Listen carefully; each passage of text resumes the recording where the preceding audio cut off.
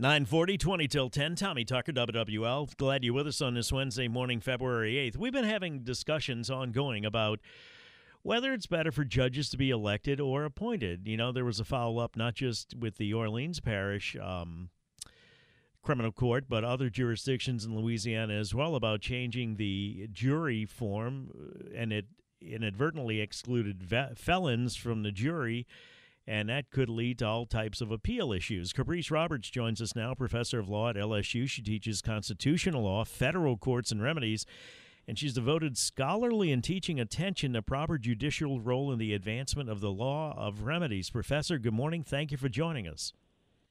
Oh, good morning, Tommy. Happy to speak with you this morning. I am a frustrated wannabe attorney, and just thank the good Lord that you don't have me in your class, because I would be one of those. There are many frustrated aspiring attorneys as well as those who are in rehab from being an attorney. So, tell me about this whole question of, and the reason I brought up the mistake with the jurors and excluding them and what that could possibly lead to in terms of appeals. Elections have consequences, and I think we all want the best judges that we can get. Is there a clear-cut evaluation as to whether it's not to have better to have elected judges or appointed judges, and what are the pros and cons of either? Sure, happy to discuss that. And one of the complicating matters is that there are so many different options, so it's not just as simple as appointment method on the federal system or election. There are many other in-betweens, so it may be that a balance is the right way to go. Let me start, Professor, with some of the in-betweens, if we can. Sure. We can have some of the in-between. So, for example, just because you want to have election, it doesn't mean that you have to start with election. Many states have gone to appointment method, perhaps by the governor or an appointing commission, and then they'll have what's called a retention election, which gives you sort of a 3-year look-in or a 5-year look-in, perhaps a performance evaluation, and an opportunity to then take it to the voters. Of course, that makes those elections all the more competitive. You see heavy campaigns coming out using judicial decisions and putting the judges in a bit of a tough spot in terms of what they want to sign their names to. So that comes up a little bit in those states. You'd want to take a look at that. But what Louisiana has, for example, is partisan elections, and most states have moved away from that. There are only, I think, 8 states currently with starting out with a partisan election, not having any appointment as a piece of the equation. And when I say partisan, what I mean is you're actually getting the party affiliation. They can campaign in that way, and it can be an easy identifier. And it can be, you kind of know what the competition is, but some believe that putting it in a partisan frame from the very beginning takes away from that idea of judicial independence, which the appointment method is trying to do more fully. Although, as you well know, just because you might do appointment method, whether it be on the federal level or the state, it is not devoid of politics.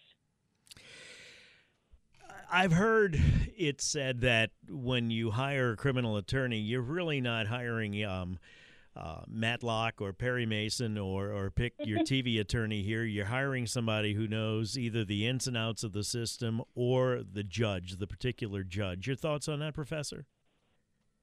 Right. I mean, I do think when you're an individual who needs a lawyer, sometimes you don't know how to find the best one. And you're exactly right. If it's a local case, especially on the state level, you want to see not just someone who's going to listen to you and return your phone calls, return your emails, which is most important, but also that they have some knowledge of that courtroom. That can be especially important as you get whatever judicial draw that you might have. You can't control which judge you're going to get, but having someone familiar, often we always advise students to go ahead and try to clerk for judges on the state level and federal level, or extern for them, because it's a great way to see a lot of lawyering and meet a lot of judges.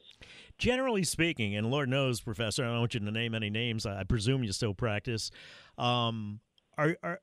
Is the judiciary up to the task in terms of either knowing the law, applying the law, continuing education?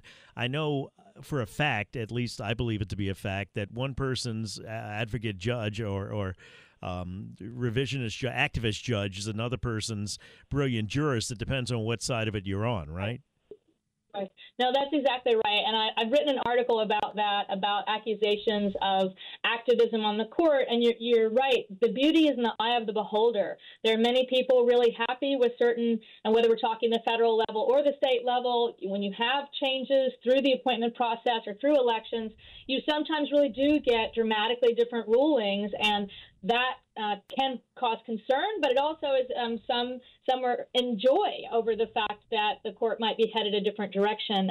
But you're also right that you have so many different levels of care and competency across the judiciary, because the election method means you can just go out there and put yourself, out on campaigns, get on the trail, get to know voters, and sell them on your potential ability. Sometimes judges go for specialized courts because they might be easier to get. And what I mean by that might be if there's a family law court or something like that, and then they're working their way up, they may or may not have the expertise. Ideally, you would get to see, you look at their resume, look at their, we need more voter education, and then you could say, yes, I think they deserve that position they're seeking. But we want to have, I think, the ideals of being a good and fair judge who is looking at those facts in front of them, and also the precedent in front of them as well, in terms of cases that are binding in that jurisdiction. But again, we're going to see a lot of different things, and that's true on the state level and the federal level right now, too. I think there's a lot of concern about some of the norms that seem to be drifting a bit. That's not to say the decisions are all wrongly decided, but certain things that have been important in a generation or even just a few years ago, like following precedent, which is called stare decisis. You're seeing some of that fading away on certain cases, but not all. You're seeing other interpretive methods, but not consistently across cases. So all those things, I think, give the public and especially litigants real concerns. I don't want to go all paper chase on you here or anything, but the law should be an evolving thing, right? Or not? Yes. I mean, I would say that it should be, but I think sometimes we can get into a view where we think that judges have no role in terms of evolving in any way. So it gets a little bit political. I wish it didn't, because you're exactly right. Part of what judges do, especially when you have common law judges, doing common law cases without statutory work. Here you have civil code as well in Louisiana. But either way, whether they're working with a code section or working based upon case law, over time, they're not looking at exactly the same fact pattern. They have to do some development there that is natural because we have new things happening in the world. We have technologies that we've never had before. You might even have a criminal or fraudulent conspiracy in ways we couldn't have imagined earlier. So I think those are arguments for there has to be some level of adaptation by the jurists. And I think what you want are jurists that are going to explain that and say, here's how far the precedent takes us. And, this is, if we're under a statute, how we've been given some legislative leeway, which often, Congress or local legislature will say that. They're not going to define every single example or every single term in a statute, meaning every phrase, but they give judges the ability to sort of work within those gaps. And that is part of judicial discretion, and we have to get comfortable with that. And that's why we need to pick really wisely who those judges are going to be, whether that be through the election method, through an appointment method, or some combination. And it's why retention elections gives you that opportunity to perhaps weigh in again. I think Louisiana was initially in 1812 under an appointment method, but around 1904 went to popular vote. But much later than that, I think moved to partisan. And again, that's probably because of, politics are percolating and bubbling across the country. So you're seeing sometimes ways to use either redistricting or switching up partisan, nonpartisan in some states as a way to take control of some of the levers.